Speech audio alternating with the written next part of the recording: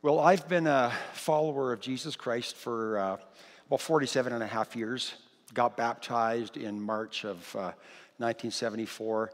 And I have to tell you, I love being a follower of Jesus. And here's why. Because I find that the more I follow him, the closer I draw to him, he makes me want to be a better person, a better human being. He brings out the best in me, not the worst in me. And he's interested more than my actions and even my words. He's interested in my thought life. He's interested in my heart. He wants my heart, and he wants your heart as well. And that's what I want to talk about today. Sometimes when I meet a person for the first time and they find out that I'm a Christian or that I'm a pastor, one of the knee-jerk responses, and you probably get this too, they go, well, I'm not the religious type. You know, they say that. And I've never asked this question, but I want to start asking it. I want to start asking them, well, what do you mean when you say you're not the religious type? What is a religious type of person in your mind? But what I usually say is something like this. I say, well, I'm not religious either. And they're looking at me like, well, you just said that you're a Christian and a pastor. And I go, yeah, but there's a difference between being a Christian and just being a religious person. So Christopher Hitchens, who is a well-known atheist, he's deceased now, he wrote a book some years ago called God is Not Great, How Religion Poisons Everything. That was the title of his book. And so he had no fondness for the idea of God or Christianity or religion in general. And so what he's writing about is what the worst side of religion is. When it becomes about rule keeping and it becomes about just simple adherence to rules, to regulations, and that sort of thing. And it tends to bring out the worst in people. And we have seen that in the last 20, 25 years in our world, how religion can often bring out the worst in people. And so that was the way it was in Jesus' day as well. So what happened is a lot of the religious folks, and who were Jewish leaders, you know, in his day, they were often picking fights with Jesus. And so Jesus wanted them to understand that it isn't just about being religious, like rule keeping. There's something deeper that God wants you to do. He's not just interested in the externals, in the outside behaviors. He wants your heart. And so Jesus was talking about holiness. The Church of the Nazarene is known as a holiness church. We believe that we are to be holy as God is holy.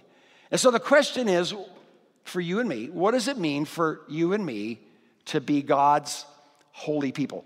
What does it look like to be holy? How would you recognize someone who is holy?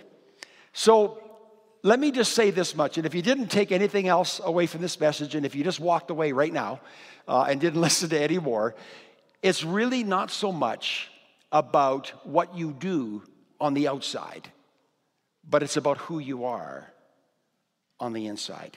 It's about your heart. So how about you? Are you religious? Or are you a Jesus follower? And there is a difference. So in an attempt to promote holy living, the scribes and the Pharisees, the religious leaders of Jesus' day, they came up with a lot of rules for people to live by. Too many rules, as we'll find out as we work our way through the Gospel of Mark. John Wesley, who started the Methodist Church unintentionally, but he did. He lived in the 18th century, a great man of God, and one of the heroes of my faith, really, to be honest. He said, really, we ought to keep it simple. He said he had 3 simple rules for Christians. You know what they are? Here they are. Do good, do no harm, and attend to all the ordinances of God.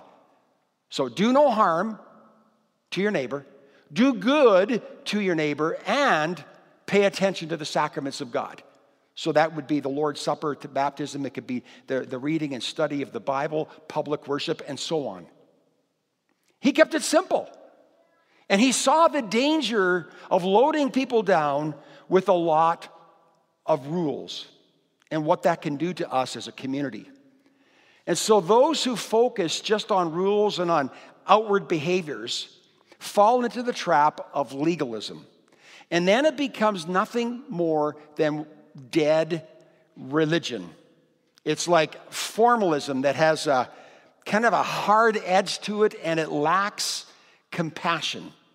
It has more to do with keeping up appearances, rituals, customs, traditions, and so on, than it does with the inner life of the Spirit of God in us. And it was that kind of legalism that Jesus was confronted with all the time. They were picking fights with him. And so these Pharisees, these scribes, these teachers of the law, they were always challenging Jesus, trying to catch him doing wrong.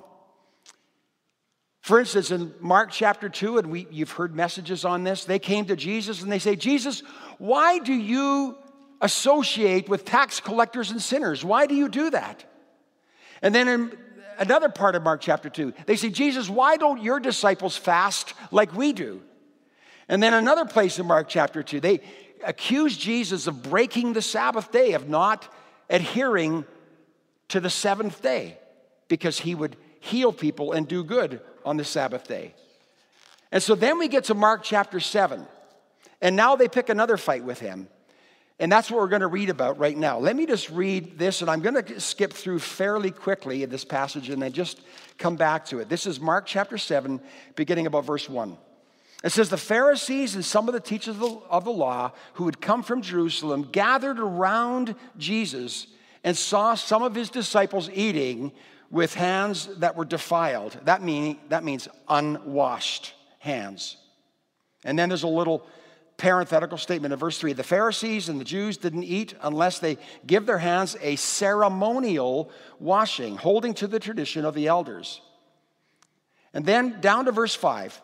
It says, so the Pharisees and the teachers of the law asked Jesus, why don't your disciples live according to the tradition of the elders, instead of eating their food with defiled hands?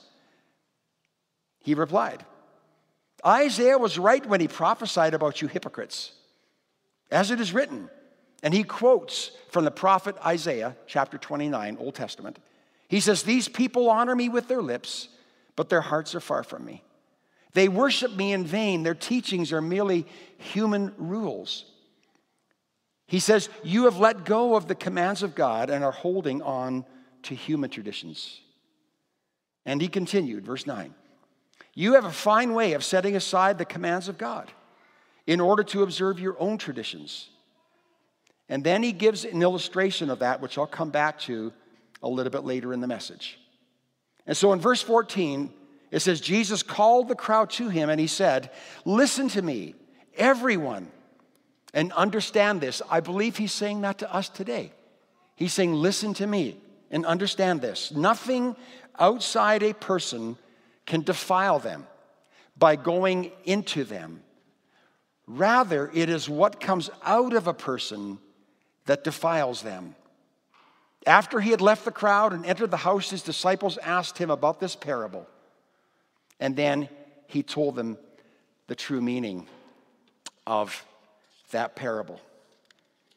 So the entire narrative here that I was just reading to you centers on the idea of what it means to be holy, of what it means to be set apart for God, of what it means to be clean and pure in the sight of God. And you see these words like defiled, unwashed, clean, and so on throughout this passage. And it's kind of interesting. So COVID-19, the lockdown occurred here in March of 2020. And it changed our perception of disease and kind of how it's transmitted. And it changed our perception of public etiquette. And so you see this image here. We saw things like this all over the place, like in restaurants and bathrooms and that sort of thing. And suddenly now, people would frown on people who would enter a public place without wearing a mask, or if they didn't adhere to the physical distancing rules, they would frown on people who would refuse to get a vaccine and that sort of thing. And so that was for a practical purpose. But this hand washing and all this stuff that they were accusing Jesus of not doing, that wasn't about that at all.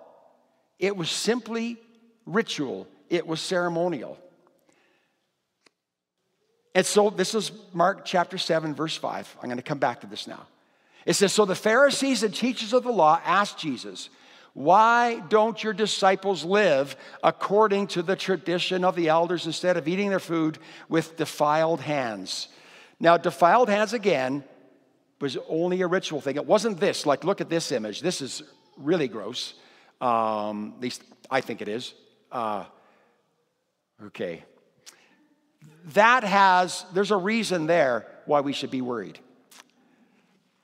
The ritual of hand washing that was so common in Jesus' day was not commanded by God in the Bible. Yes, the Bible does say things like this, like Psalm 24. It says, who shall ascend the hill of the Lord? Who shall stand in his holy place? He who has clean hands and a pure heart, who does not lift up his soul to an idol or swear by what is false.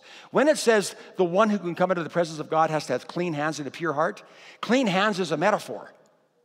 It's just simply saying that we need to be worshipers of God only and not bow down to idols and not practice injustice in the land. So physical hand washing, these rituals were not commanded by God in the Bible, but the tradition of hand washing, the tradition of the elders, actually was invested with an authority that was equal to the Bible back then, to the Old Testament. And we have to be careful of this as well.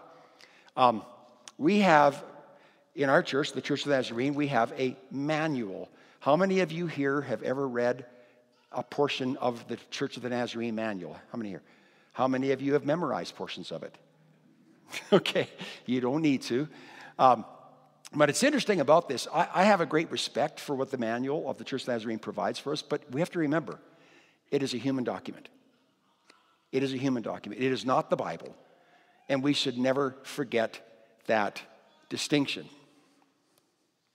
And we have to be careful when we make rules for people that it doesn't turn into legalism.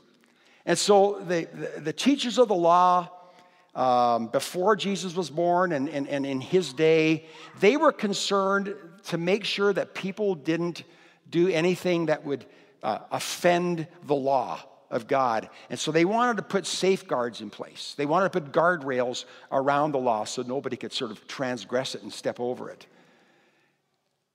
And they became very critical of people who didn't act the way that they thought they should act according to the tradition of the elders. And so, and then in verse 6, it says these are the words of Jesus. He says, Isaiah was right when he prophesied about you hypocrites. Now, stop here.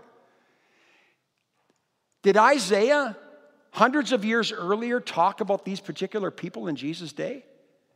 Actually, when Isaiah said, and this is found in Isaiah chapter 9, he was speaking about the people of Israel in his days, hundreds of years before Jesus was born. And he said of them, these people, you honor me with your lips, but your hearts are far from me. Your worship of me is vain, and your teaching is merely human rules. That was said hundreds of years before Jesus, and now he's applying it to the people in his day. That's what you call a prophetic word. That is timeless. It speaks today to you. Then I have to say, Lord, am I like the people of Israel, ancient Israel? Do I honor you only with my lips, but my heart is far from you? Is my worship empty and vain? Do I only observe human rules and I neglect your word? Jesus jars them, I think, when he calls them hypocrites. He says, you hypocrites. And the way that you can tell a hypocrite, here's just a really good way to identify a hypocrite in the church, is they're more interested in pointing out your sins than acknowledging their own. That's what they do. And that's what was happening in Jesus' day. And then he says to them in verse 8, he says, you have let go of the commands of God, and you are holding on to human traditions. And he continued, he says, you have a fine way of setting aside the commands of God in order to observe your own traditions. He's saying the commands of God, the word of God is there before you. And what you have done is you've neglected the word of God, and you've put your own traditions and your own rules in place. And that's why he calls them hypocrites. And that's when he gets to the example that we see in verses 10 through 12. And I'm just going to read this for you. And this is something that the first time I read it, I didn't know what he was talking about. So I'll just give a brief explanation. He says in verse 10, for Moses said, honor your father and mother. Where is that found in the Bible? Anybody know? Yeah. Okay. Exodus 20. It's also Deuteronomy 5, and it's part of the 10 Commandments. Honor your father and mother. Verse 9, and anyone who curses their father and mother is to be put to death. But you say that if anyone declares that what might have been used to help their father and mother is korban, that is, devoted to God, then you no longer let them do anything for their father and mother. Thus you nullify the word of God by your tradition that you have handed down, and you do many things like this. And what he is saying here is this tradition of korban was where somebody could take their possessions, their home, their property, whatever, their money, and they could say, in a very spiritual, religious way, they could say, I am devoting this to the temple. I am giving this to God. It is now sacred. And guess what? They did that, and now when their parents, maybe in their old age, needed help, they had nothing left to give them. Because they said, sorry, Mom and Dad, I gave it to the church. Too bad, so sad. And part of what it means to honor your father and mother isn't just that we respect them, and when we're children that we obey them, but it's that we help them in their old age the way they did when we were little. We pay it forward. And what happened is one of their traditions got in the way of that. I don't really think they did that on purpose, but it happened and nothing was being done about it. And so a lot of our traditions, a lot of our customs that we, observe in our churches, they're started with the best of intentions. Often that's what happens, but over time we lose sight of what it was about in the first place. And sometimes it just becomes about religious formalism. Now, so I've been to a lot of weddings, and I've done a lot of weddings. And I want to tell you, there's one question I never ask when I'm performing a wedding ceremony. Anybody know what that is? Anybody know what that is? It's this one here. You'll see this here, this little cartoon. If there is anyone with reason why these two should not be joined, speak now or forever hold your peace. And then there's a pregnant pause. People sit uncomfortably waiting for someone to rise and say, I object. I never asked that question. There was a time when that custom of doing that was necessary because somebody might have been married to somebody else. Or there might have been some good reason why these people could not be lawfully married. In our day, all you need to do, and this is what you have to do now, is you go to a local registry and you register, and they will do a search. Pastor Blaine is sitting here. You know all about that. And that will tell you whether or not that these two people can be joined together. You don't have to ask the question. I've still gone to the odd wedding where somebody does that, and I'm like, why? It's just tradition. And it was once useful, but no longer. At the end of the day, what God is concerned about is our hearts, right here. And what he's concerned about is how we treat each other from the heart. Sometimes rules get in the way of compassion.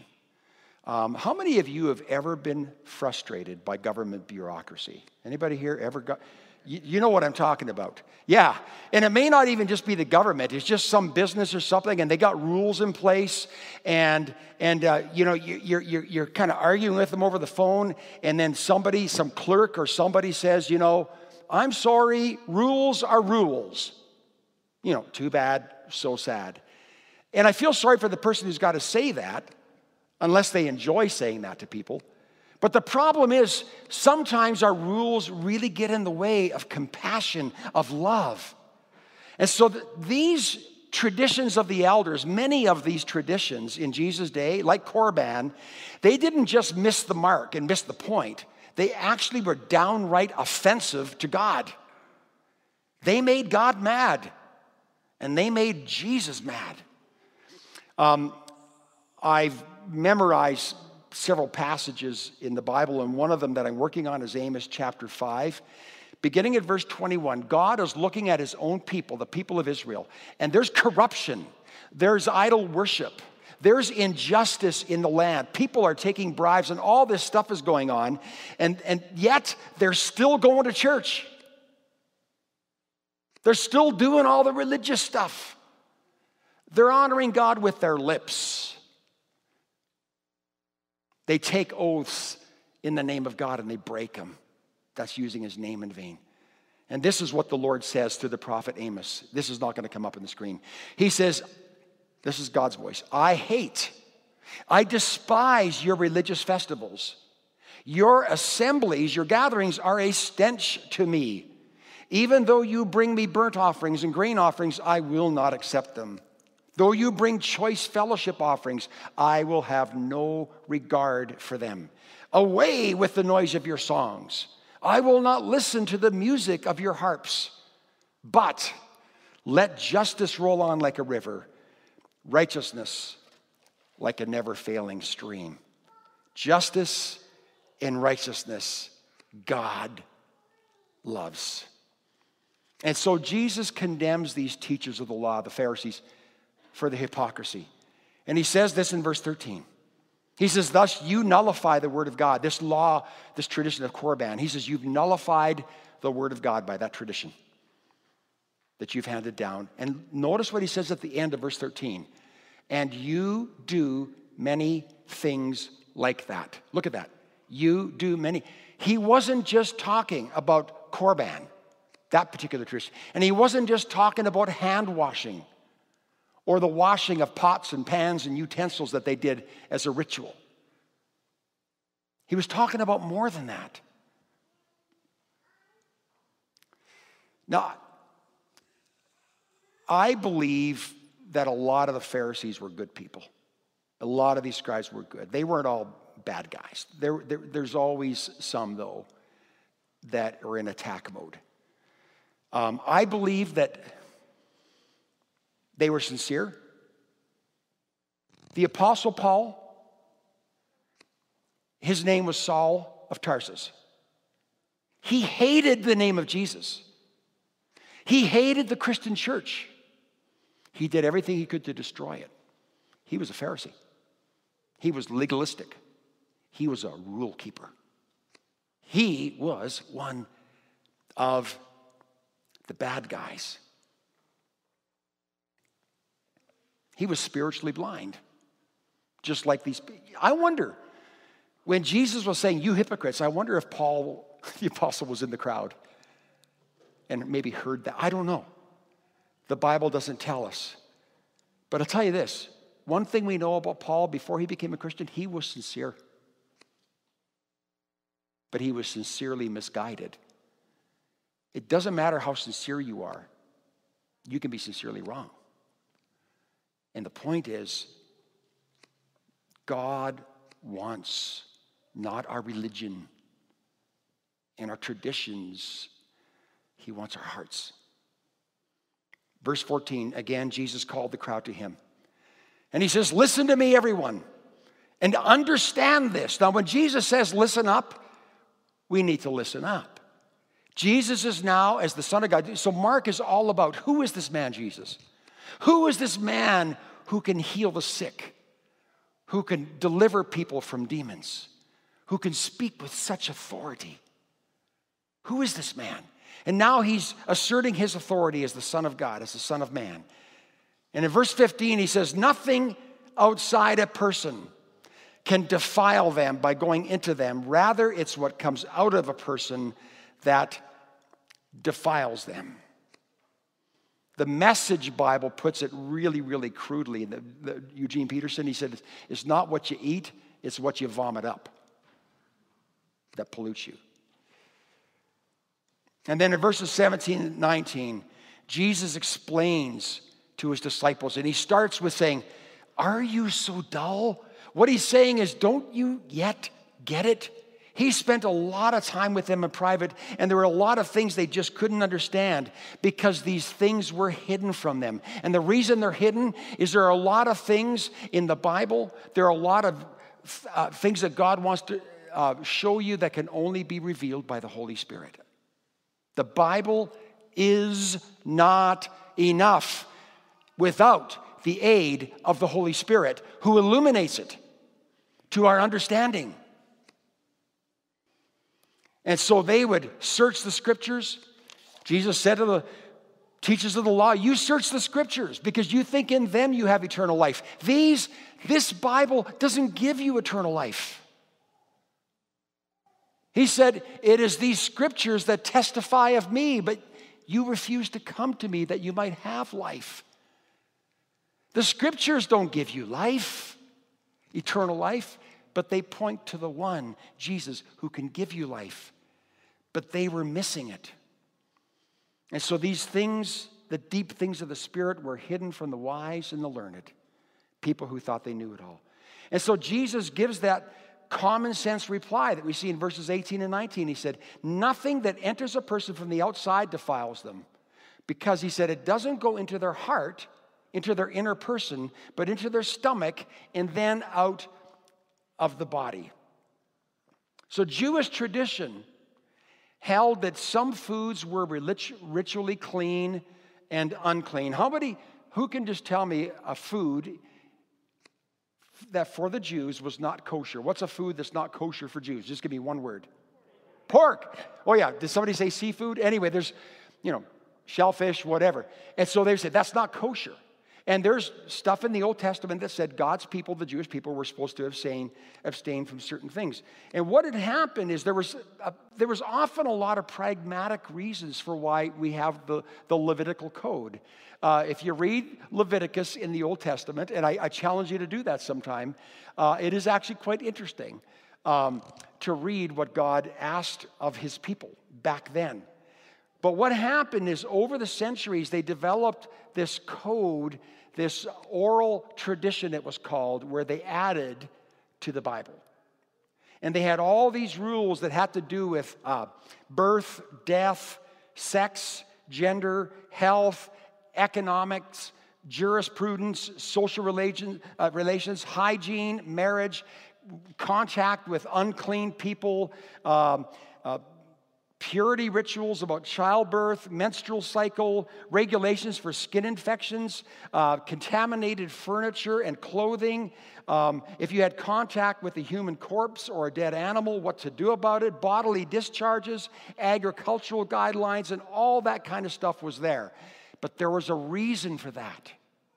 Just like we had COVID-19 protocols, they really wanted to protect people. There were reasons for it. But by Jesus' day, a lot of these traditions had just become ritualistic and nothing more. And so Jesus says to these people, don't you see that nothing that enters a person from the outside can defile them? It's not about that. And so I'm just going to jump to the end. And I want us to go into a place of prayer. Jesus says, it's not about food. If you don't want to eat pork or seafood, that's fine. Just don't make it a religion and don't judge others. It's not about that.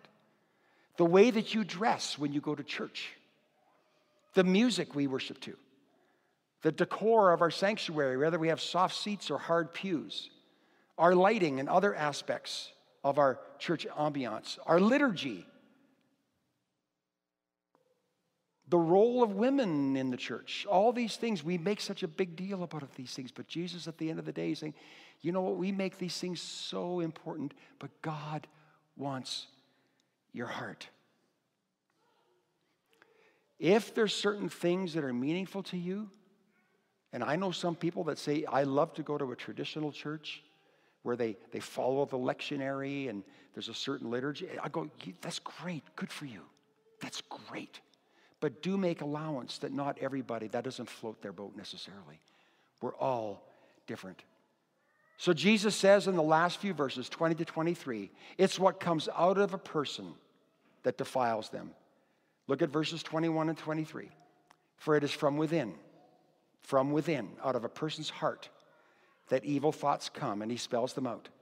Sexual immorality, theft, murder, adultery, greed, malice, deceit, lewdness, envy, slander, arrogance, and folly. All these evils come from inside, and they defile a person.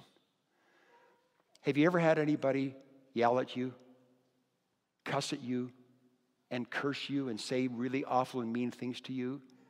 And then later they come to apologize and they say, you know, I am so sorry. I just don't know where that came from. Oh, yeah, you do. It came from your heart. Jesus said in Matthew 12:34, the mouth speaks out of that which fills the heart. It reveals who you are and what you think about. That's why in Proverbs 4:23 it says this, above all else, guard your heart, for it determines the course of your life. Your heart is your inner self. It's the part of you that worships God or forgets to. It's your spirit. It's who you are. It's who you are.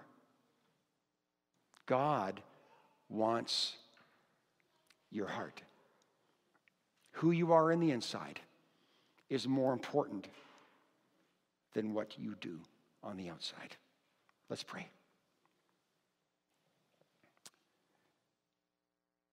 As we close the service in prayer, Jesus at the end, verses 21 to 23, he lists these 12 or 13 evil thoughts. The things that come from the heart, that he says, these are the things that defile us. He's saying God is not impressed so much by what you do, how you dress, how you worship, what you eat. Those are lesser concerns. He's not concerned about keeping up appearances. He's concerned about your heart, who you are on the inside. Think about those evil thoughts.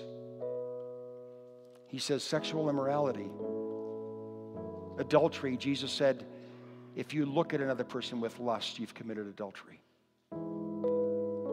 He talks about theft, stealing what is not ours. Murder, where Jesus said in the Sermon on the Mount, murder is to be angry with a person, angry enough to want to kill them. What's in your heart? He talks about malice, malicious intent against another person. What's in your heart? Being deceitful, being envious of others, slandering others' good reputation. Arrogance defiles us. And folly. So as we close in prayer, I just want to give you an opportunity to bring yourself before the Lord. He wants you to be holy on the inside. And if your heart is set apart for God, and if your heart is clean, if your heart is pure before God, then so will your words and your deeds. For the mouth speaks out of that which fills the heart. To be holy is to live a life that transcends the ways of this world, to not be conformed to the pattern of this world. Would you say, God, help me to do that? I don't want to conform to the ways of this world. I don't want to stoop to the bad behavior of others. Teach me, Lord, that when I am cursed, I will bless in return. That when I'm persecuted, I will endure it. That when I am slandered, I will answer kindly. Help me, Lord, to turn the other cheek, to be like Jesus in this world. Lord, I want to be holy, set apart for you. And that means I want to be a person of love, of compassion. Forgive me, Lord, when I've put rules and traditions and customs in the way and nullified your commands. So, Lord, here and now I give you my heart. May my heart be devoted to you without reservation. Make my heart pure, Lord. Sanctify me and make me holy in your presence. In Jesus' name, amen. Will the Lord bless you and keep you. The Lord make his face shine upon you and be gracious to you. And may the Lord turn his face towards you and give you peace.